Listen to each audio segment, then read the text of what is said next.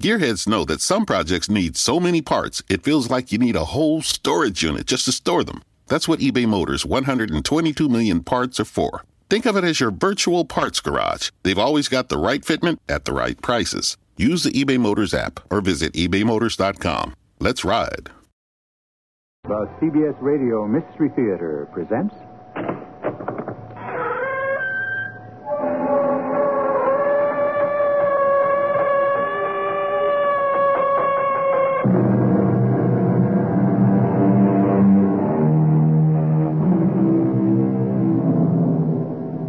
Come in. Welcome. I'm E.G. Marshall. What is a fairy tale? Suppose we say it's a beautiful little story that could never happen. For instance, Cinderella. Impossible. Why? Because of suddenly materializing fairy godmothers? No. Because of pumpkins that turn into coaches and vice versa? Definitely not. All of these are perfectly reasonable. What makes the story a fairy tale is the fact that royal princes do not marry kitchen maids in real life. I want you out of this house at once. Oh, please don't. I have no place to go. That's no concern of mine. Get out before I throw you out. I hate you. Your feelings are of no account to me. I wish you a fate worse than death. I'm sure you do. Oh, you're thinking a low, common, ignorant servant girl. What harm can she do? Well, I'll find a way. I swear to you, I'll find a way.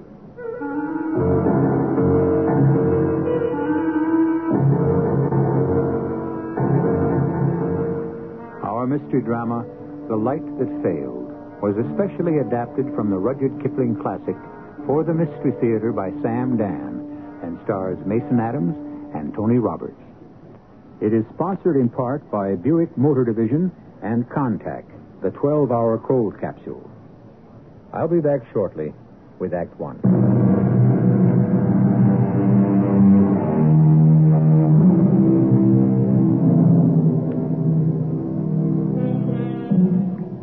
A story is many things to many people.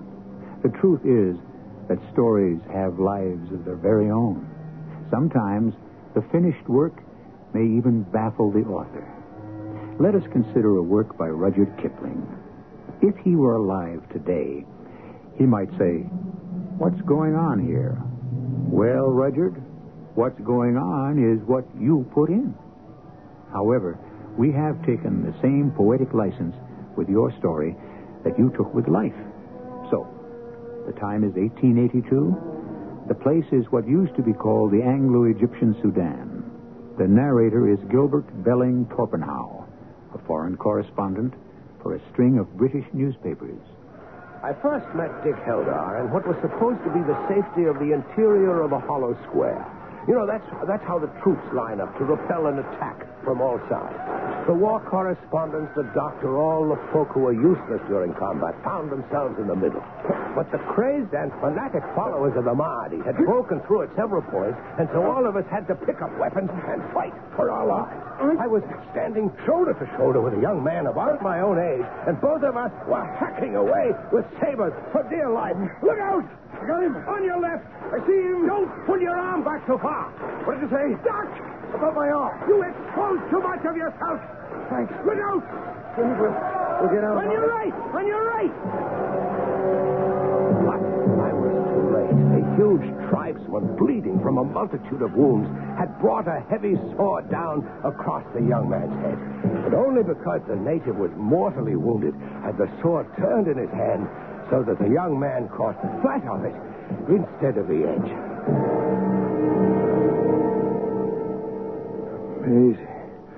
Maisie. Who's that, Maisie? Thank you, Maisie, for the drink and for tying up my head. Oh. Huh? What? You can thank me for the drink and the doctor for the bandage. Where am I? Where are you? Well, you're not back in dear old London, that's for certain. Well, what happened? You are in the Anglo-Egyptian Sudan, near a hellhole entitled Suakin. What are you doing here? Gilbert Belling Torpenhow, special correspondent of the Southern Newspaper Syndicate. Oh. Oh, is it? Well, could they have a war without the likes of me? I suppose so. You suppose so. Without me, your British public wouldn't know what was happening.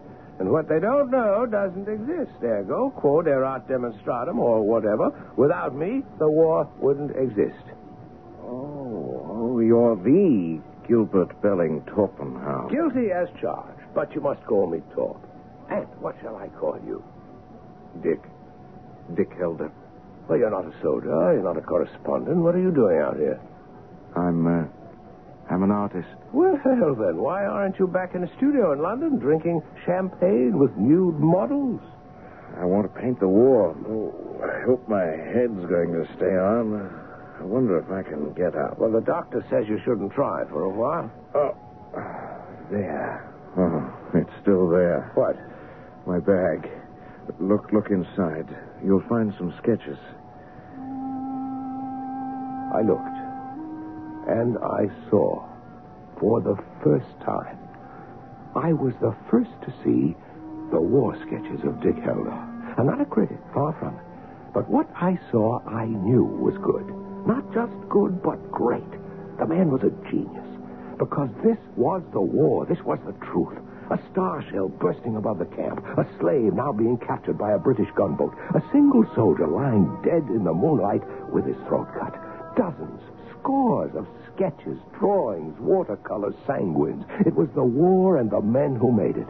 At rest, at work, drinking, fighting, killing, and being killed. Yes, this was the war. I would write 1,000 words to describe imperfectly what he could delineate with a single stroke of a pen or a brush. Well, what do you think? I've seen worse. Do you have any money? No, not too much. My syndicate may be interested in taking on a war artist. Would they?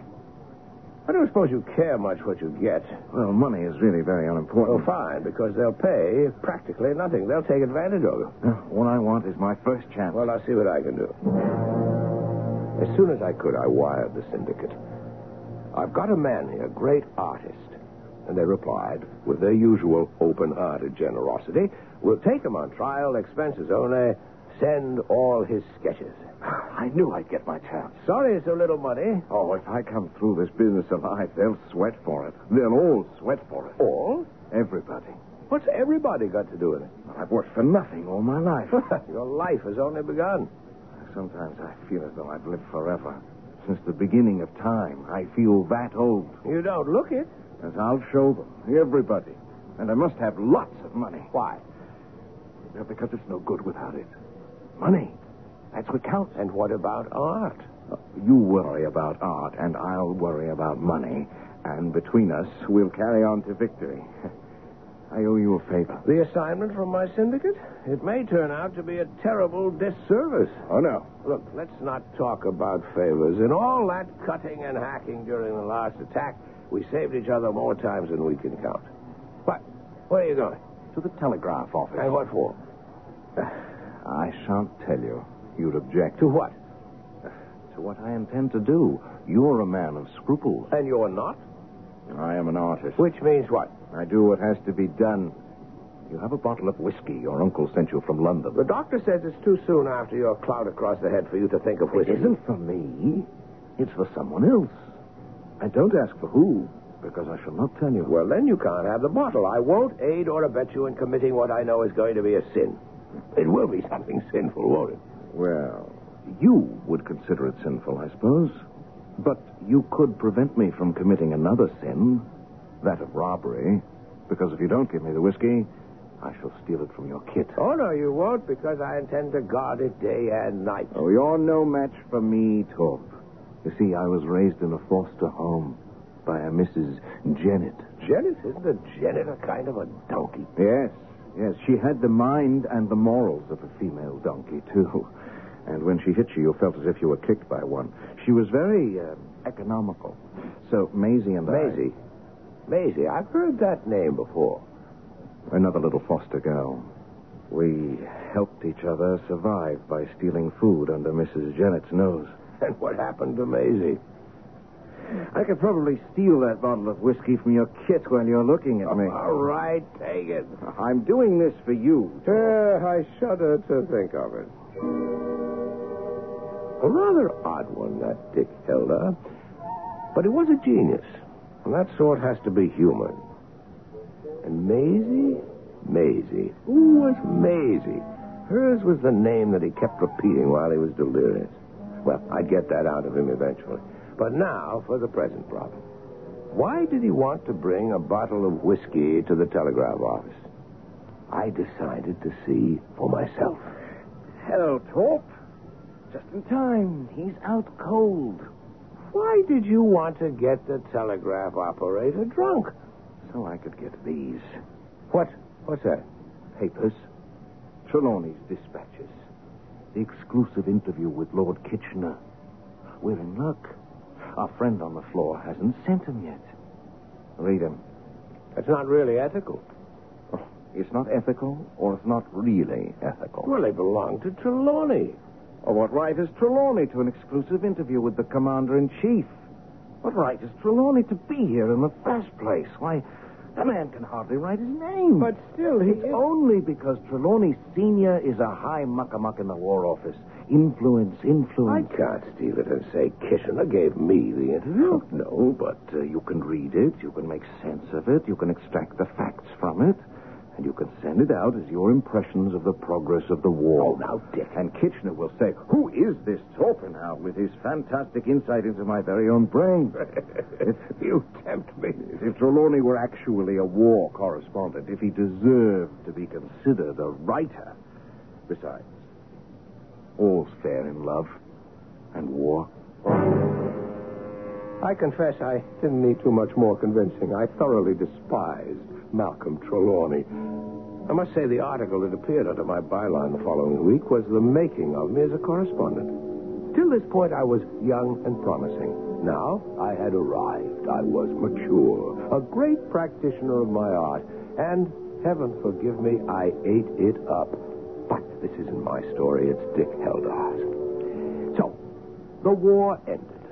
We were all sent home. Dick had also achieved fame. His war sketches had caught the public fancy. We took rooms together in Mayfair.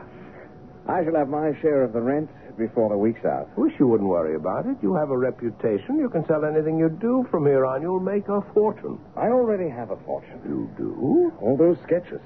Close to 150. They're mine. I can sell them immediately. Well, Dick. Well, Dick, what? I already can count on 15,000 pounds. What do you think 15,000 is too optimistic? No, it may even be on the low side. Well, then what are you talking about? It's probably some acquaintance they're stopping in for a drink. Yes, sir. You do live on a high floor. 7 stories high, but 7 is a lucky number. My stars, I must say so. Have I the honor of addressing Mr. Dick Helder? Well, the honor is dubious. Enter. My name is Hubertus Valdemar. I am the head of the Southern Newspaper Syndicate. Oh, a man I most devoutly wish to see. Have a chair, Mr. Valdemar. Valdemar, V-A-L... Yes, that's what I said, Valdemar. This is Mr. Torpenhow. Ah, yes. I also admire Mr. Torpenhow. I am here, Mr. Helder, to discuss our future business relationships. Well, any future relationship must necessarily be more expensive than the past. Oh, you'll find us most generous. I hope so. I haven't up until now. Incidentally, be good enough to send my sketches to this address. Your sketches? By actual count, 150. Oh, Mr. Helder, that cannot be done. It cannot? Since there was no specified agreement at the outset, the sketches become syndicate property as a matter of course. Those sketches belong to me. But a legal evaluation... The devil with your legality, Mr. Valdemar. Valdemar. You paid me the lowest rate in the world. Nothing. You can't keep those sketches. Good Lord, man, they're all I have. Talk. Can he do it? Well, it's a rather cold-blooded steal on his part, but yes, Dick, he can do it. I'll have his blood first. Careful, Dick. Remember, we're not back in the Sudan. Sir, you will give me back my pictures. I believe it's time I was on my way. Sit down. How dare you take your hands off me? Dick, you can't simply... I don't know quite what to do with you.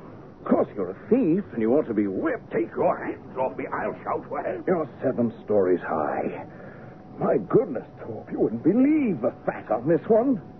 You were going to steal those things from me, which are as my heart's blood. You, who don't know when you will die. Die? Write a note to your office.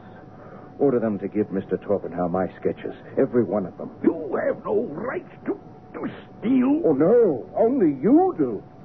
Write the note, or I shall strip off your hide. Dick, you can't do Oh, that. can't I? Watch closely. I learned how. I can't let you do that. Do you want to fight me for it, Torp? Dick. Should one of us be compelled to kill the other just because of this thieving jackal?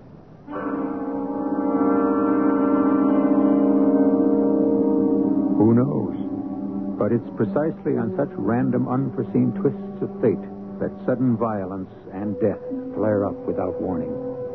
We're accustomed to considering the artist as a creator, but in Dick Heldar, do we see the artist as the killer? Both Dick and Torp are young men who have been subject to the searing acids of deadly hand-to-hand combat. What does this do to the soul? I'll continue with Act 2 shortly.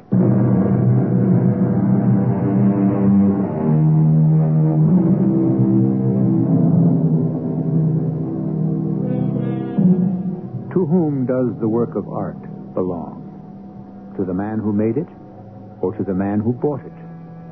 This is a question that has occasioned considerable grief in this world and is about to add a bit more as we resume our drama. Dick Heldar, the painter, wants his pictures. Mr. Valdemar, the publisher, claims he bought them. An old argument. But a razor-sharp knife has appeared in Dick's hand, and we may have a new solution to the problem. He'll kill me. This maniac.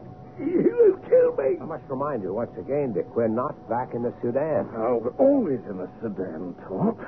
Here the violence is better bred, hidden deeper, camouflaged more cleverly. But where is the real difference? Torp is a friend. You have to help me. I can't help you kill him. Oh, I can do that alone quite nicely, thank you. Don't kill me. Don't kill me. Of course not. Hand him the pen and paper, Torp.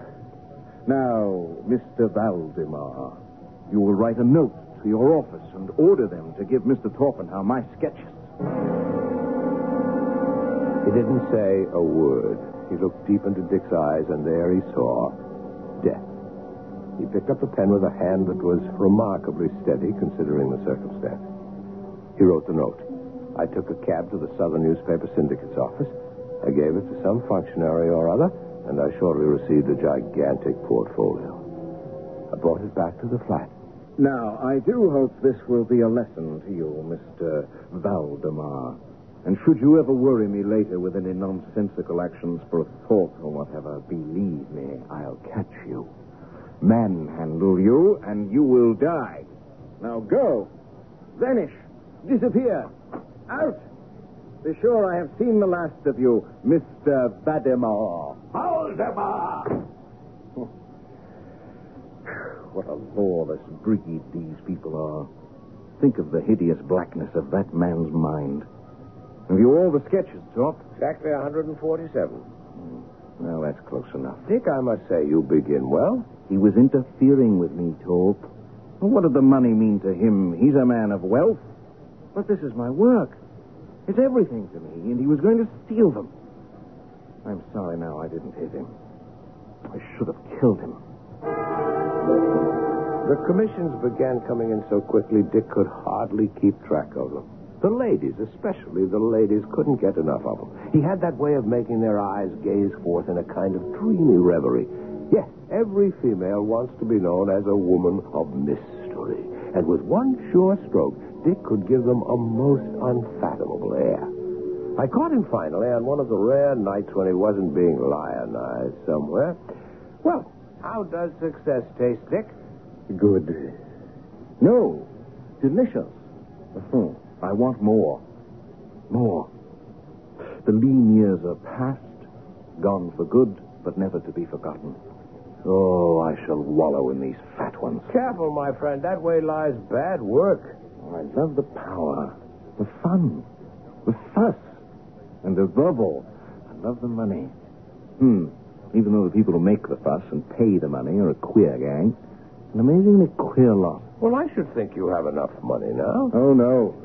Nowhere near enough. Well, then, Dick, you must tell me, what is enough? There are those men who have money, and then there are those men who have a fortune. And why would you want a fortune?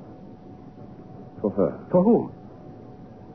For Maisie. Huh? The mysterious Maisie. She won't have me until I'm fabulously wealthy and famous. Well, you're famous at any rate. Well, just a little. We need the test of time for that. And where is Maisie? I don't know. We were both boarded children at Mrs. Jennett's. I fell in love with her. Did she fall in love with you? She said she would, in time. If I became rich and famous, then she would seek me out. I'm surprised she hasn't so far. Well, that's because I'm neither rich enough nor famous enough. And how will you know when that will be? Simple. On the day she seeks me out. Meanwhile, I must try harder and harder. Tell me something about Maisie. She's an angel. And why aren't you good enough for her now? So, you don't understand. All right, then. Tell me this. Maisie, does she really exist? I couldn't get a rise out of him. He was doing what he wanted to do, turning out paintings as if he were a printing press. But it was a bubble that soon must burst. His work was becoming inferior. But you couldn't tell him anything. At least I couldn't. But finally, somebody did. Someone who never dreamed he was an expert on art. Someone I can only refer to as the unknown soldier. The way of it was this. We were out for a stroll, and we paused before the window of a print shop. There was a reproduction, a good one, of a painting by Dick, one that he had done in the Sudan. It was the wild, whirling rush of a field battery going into action under fire. As we gazed at it, I could hear a voice. And from the corner of my eye, I saw two artillery soldiers, and one was saying to the other, Oh, they've chucked off the lead horse. He's tore up awful. But they're making good time with the others. That lead driver drives better than you, Tom. See how cunning he's nursing his horse. See how his foot's braced against the iron. He's all right. And I beggar what drew that picture. He knows what's what. He does. Let's go in and buy it for the mess. The picture won the complete approval of the sternest critics in the world. For a long moment, Dick looked at it, and then he cleared his throat. He had been moved in a way that I hadn't seen since the Sudan. We walked home in silence. When we arrived at our entranceway, there was a girl standing at the door. She had blonde hair, a cheap little sailor hat, and a rather soiled blue and white dress. She stood there and gazed at us. Suddenly, Dick shouted, Maisie! Maisie! What are you saying, Dick? You mean this is Maisie? Oh, here now. Who do you take me for? Maisie, you've come to me. Oh, no. It's not Maisie. Dick. She looks exactly like Maisie. Who are you, girl? Who are you? She's going to faint, Dick. Don't let her fall. What are we going to do with her? Perhaps we'd better bring her upstairs. A girl of her sort. What sort? Well, isn't it obvious? She must be drunk. No, I'd say she's hungry. She's starved. Oh, still, it's out of the All right. Yes, bring her up. She'll model for me. Yes, this is going to be my masterpiece. I won't title it. But Maisie will see it and know who it's meant to be. Talk. This girl was sent from heaven. I must put her on canvas. Are you feeling better? Oh, yes, thank you. There aren't many gentlemen that are as kind as you are. Thank you. When did you leave service? Oh, how'd you know I was in service? With your scarred and chapped hands. Oh, I didn't like it. Turn your face to the window. What for? Because I say so. Listen to me. I'm an artist. I want to draw your head. What for? Because it's pretty. Huh? That's why you shall come here 3 times a week, and just for sitting still, I shall give you £3 each Friday. Just for sitting still? Nothing else? What's your name? Oh, Bessie. Bessie Broke. Stone Broke, if you like. Oh, what's your name? Oh, but there, no man ever gave me his real one yet. And the next time you come, Bessie, you needn't wear that paint. I have all the colors you're likely to need. Now, here's a sovereign to keep you. A sovereign? From me? Yes. And you'll be here tomorrow. Understand? Now, off with you. Yes, sir. Oh, yes, sir. You think she'll be back? Of course. She smells money. And talk. You're not to think of her as a woman. She's my model. Nothing more. Oh, yes, sir. I will, sir. I said earlier that this is Dick Heldar's story. Well, it is. But part of it is mine. Bessie came back the next day, unpainted, clean. And when she found out that all she was expected to do was merely pose, a new light came into her eyes. And finally, one day she said, Oh, it's too much money for sitting and doing nothing. You just sit there quietly now. Can't I be doing something with my hands? You keep them folded in your lap. I know. I meant your socks. Yours and Mr. Torpenhow's.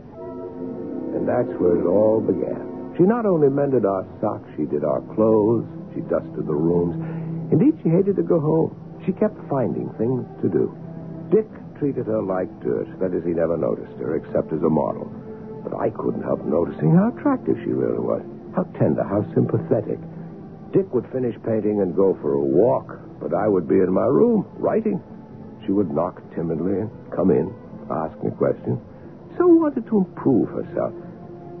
And something was happening. Happening to me.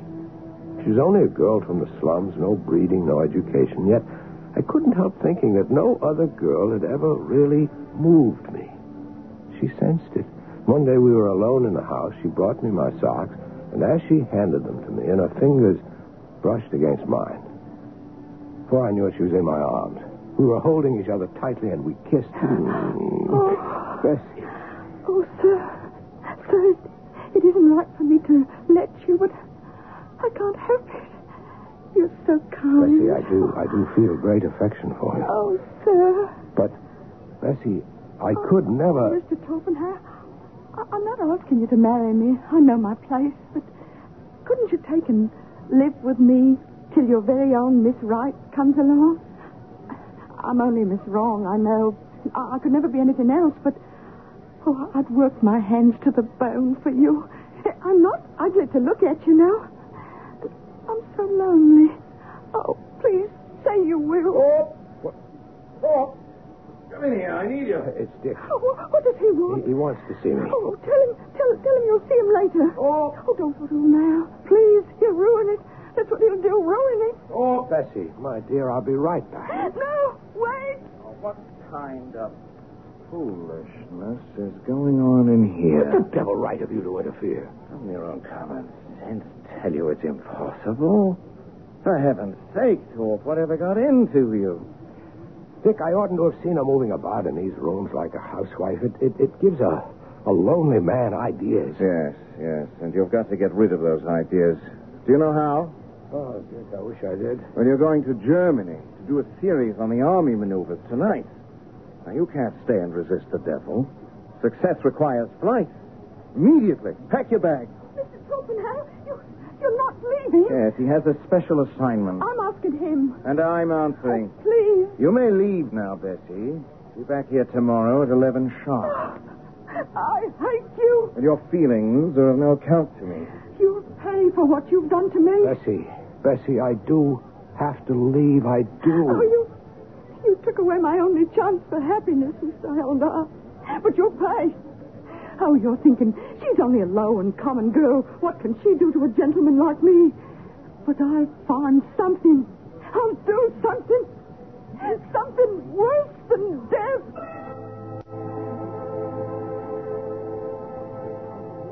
It doesn't matter who or what the woman is. If she threatens vengeance, take her seriously. For women excel at this particular game. And before the third act is over, she will have found her revenge. A diabolical revenge that will be something worse than death. Let's all prepare for it. And I shall return with it in just a few moments.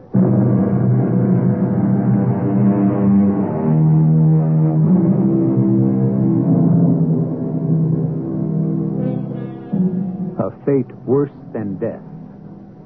What could be a fate worse than death? That depends on who you are. Before we speculate further, let us remember that the threat has been made by a very insignificant low-class servant girl. And while these distinctions may be blurred or even non-existent in our democratic society, our story takes place in Victorian England. And here is our storyteller, once again, Gilbert Torpenhow. Well, of course, it was madness on my part. Complete madness, a sudden seizure. How could I possibly marry a girl like Bessie? After a few days, I returned home. I didn't know what to expect. But there was Bessie posing as if nothing had happened. And there was Dick painting as usual. Dick, it's magnificent. Quiet. I have to catch this little But shot. I can't be quiet. I can't. This is Bessie. Oh, no. No, it's Maisie. It's Maisie. You haven't painted like this since the Sudan. You didn't paint like this even in the Sudan. This is a masterpiece. Oh, confound you, Torp. You've broken my concentration. Oh, Bessie. Hello, Bessie. Be here 11 sharp tomorrow, you hear? Doesn't say much, does she? No. And it's a blessed relief. Oh, how she must hate us both. Doesn't matter. So, you like it? Oh, this picture will make you. I thought I was made already. I mean, as a real artist, not just a realistic painter of war pictures or a smooth society hack, but an artist. I will be an artist on the day that Maisie sees that picture. Because that's the day she'll come to see me. And she'll be mine. I hope so, Dick. Damn. What is it? For a moment, I thought I had a veil across my eyes. A veil? Oh, it's just the flimsiest gauze-like veil. Probably indigestion. Indigestion does that. Hadn't you better see a doctor? I don't have time. Nonsense, man. You must make time. He would never have gone on his own, so I made an appointment with a doctor, a specialist. After much argument, I finally dragged him to the man's office. He was a very cheerful doctor. He chirped like a sparrow. Well, Mr. Heldar, you know we all need a bit of patching now and then. Like a ship. Exactly like the ship. We must be kept ship-shape. What? I think, Doctor, I have neglected the warnings of the stomach too long. Hence these spots before my eyes. Oh, is that what you think? Absolutely. Here I was under the impression that you came to find out what I think. Yes, by all means. Go ahead. Thank you. This wound, this blow you received in the fighting in the Sudan. Oh, that hasn't bothered me in years. Well, there was damage to the optic nerve and the bright, hot light of the tropics. Doctor, if there is a verdict, I want it immediately. Well, I am a painter. I have no time to waste. Tell me. Well, there has been steady, irreversible deterioration of the optic nerve. And I'm going blind. Yes. Absolutely, completely, totally blind. Yes. How long do I have? If you avoid all strain and anxiety, perhaps a year. You must stop painting. The strain of the close work it requires. I see. I must stop painting in order to keep my sight a little bit longer. Yes. What good is my sight if I can't paint? All the way home, we didn't say a word. We simply didn't talk about it. We couldn't. When we arrived at the flat, Bessie was waiting as usual, silent as usual. Dick picked up his brushes and began to work. Are you almost finished with it, Dick? Oh, yes, I have just enough time for that. It's simply a great piece of work, Dick. Oh, these past few weeks, it seems I've never seen color so clearly. And line so sharply. I suppose it's like a candle which burns out. Just before the end, it sputters and flares for a brief instant. This is my brief moment. Beautiful. It's beautiful. And it's Bessie. No. It's Maisie. She'll see it, That's what I live for now. He painted for a few moments longer, and then he put down his brushes. His face had become lined with fatigue. Now I noticed the lines about his eyes. He tired so easily. He stood staring at nothing for a moment, and then... It'll be enough for today. Bessie, I want you back here tomorrow morning at 11 sharp. Talk. I think I'll lie down before dinner. How have you been, Bessie? Huh? As well as can be expected. I wonder that you came back after the shabby way both Mr. Heldar and I have treated you. Well, the wages are good. Girl in my position can't afford to be particular. He's going blind, ain't he? Yes. Well, he can thank me for it. Or curse me for it. You? I wished it on him. And I prayed for it to happen to him. What else could be a fate worse than death for an artist? I went to church and on my knees I prayed for it. I'm sorry to disappoint you, Bessie. It wasn't your doing. How do you know? I was there when it happened in the Sudan. A blow across the head damaged the optic nerve. Oh, yes? Well, I'll think of something else. You had better go, Bessie. I saw her standing there furious. Her face was ugly. Whatever the spell was she might have cast over me, it was broken, and for all time I was free of her. And soon, in a day or 2 or 3, Dick would be finished with the painting, and he would be free of her, too. I must tell you what happened.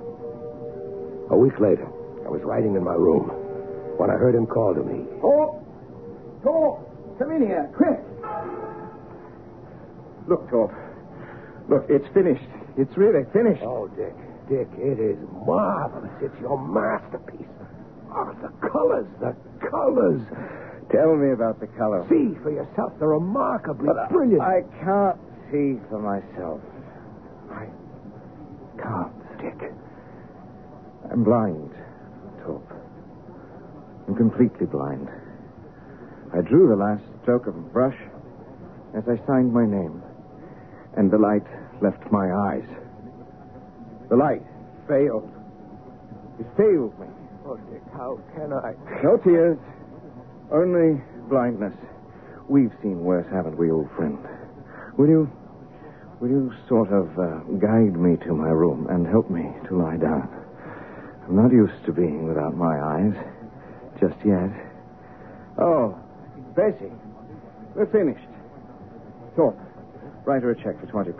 £20? Yes. She was a good model. Come, I have the checkbook in my room.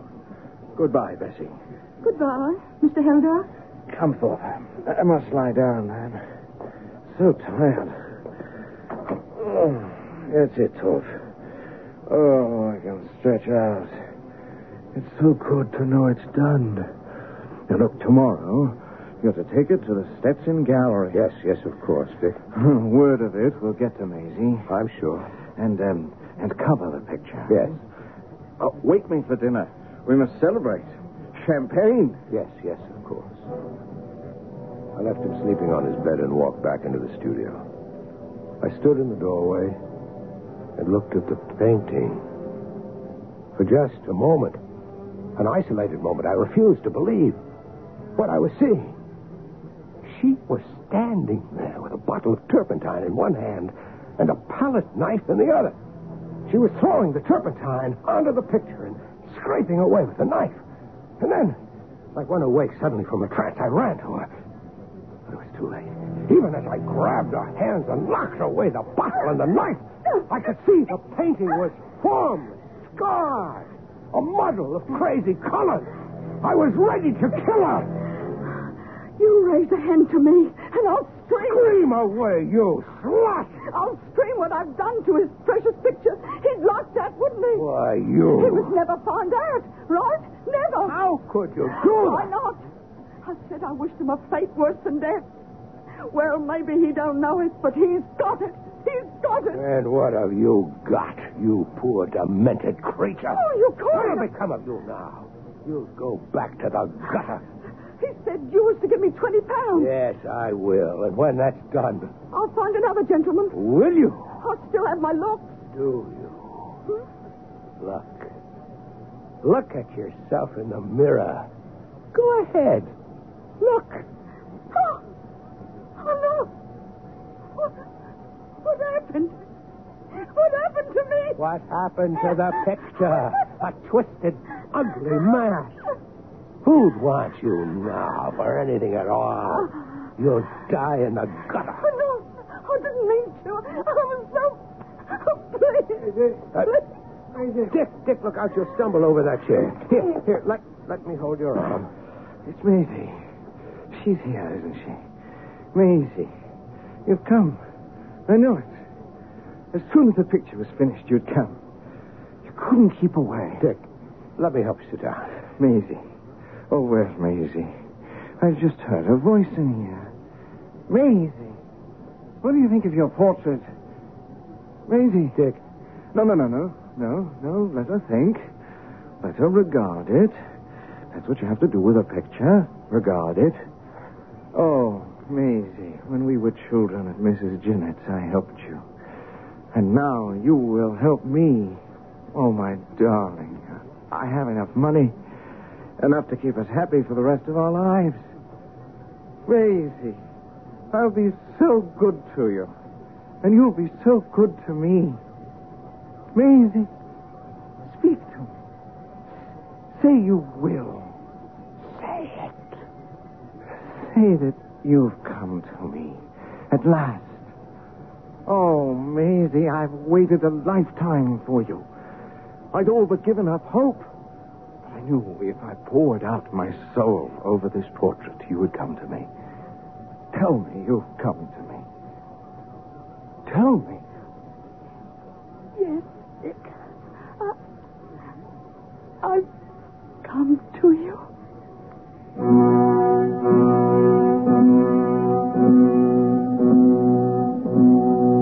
Taking everything into consideration, would you say we've had a happy ending?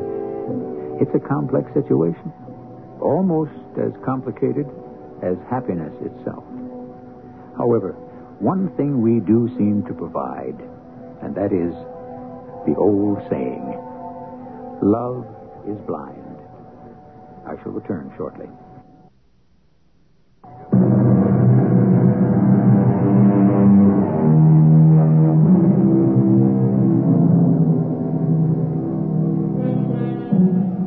We said this would be a fairy tale, and it is. The handsome prince, and Dick was certainly handsome, and a prince, of painting, at any rate. He did marry the little servant girl. At least I think they married. Living together, unblessed by clergy, was in those days a scandal. I don't know how things worked out. After all, you have imagination, too. Our cast included Tony Roberts, Mason Adams, Bryna Rayburn, and Jackson Beck. The entire production was under the direction of Hyman Brown. And now, a preview of our next tale. You see those bright green spots scattered thickly over it? Ah, yes. Yes, they seem more fertile than the rest. Well, you might say that. But in reality, that's the great Grimpen Mire. One false step for man or beast, and you die slowly and agonizingly in the quicksand. An awful place, Doctor. And yet, I find my way to the very heart of it safely. Why would you want to go to such a place? That's where the rarest plants and butterflies are. And I have the wit to reach them. Good Lord, what was that? The natives say it's the hound of the Baskervilles calling for his prey. Oh, you don't believe that, do you? Perhaps it's the mud settling in the bog. Radio Mystery Theater was sponsored in part by X-Lax. This is E.G. Marshall inviting you to return to our Mystery Theater for another adventure in the macabre. Until next time, pleasant dreams.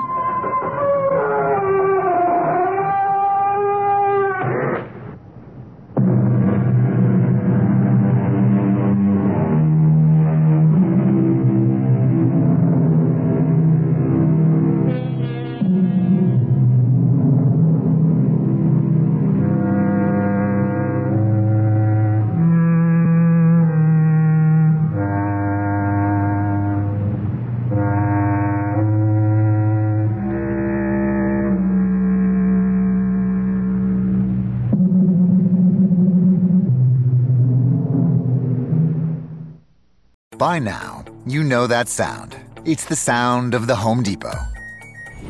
But what about those sounds? Those are the sounds of a new laundry set with the latest technology for faster, more efficient cleaning and drying so you can get back to the sounds of fall. Making this the sound of savings on top brand appliances. The Home Depot. How doers get more done.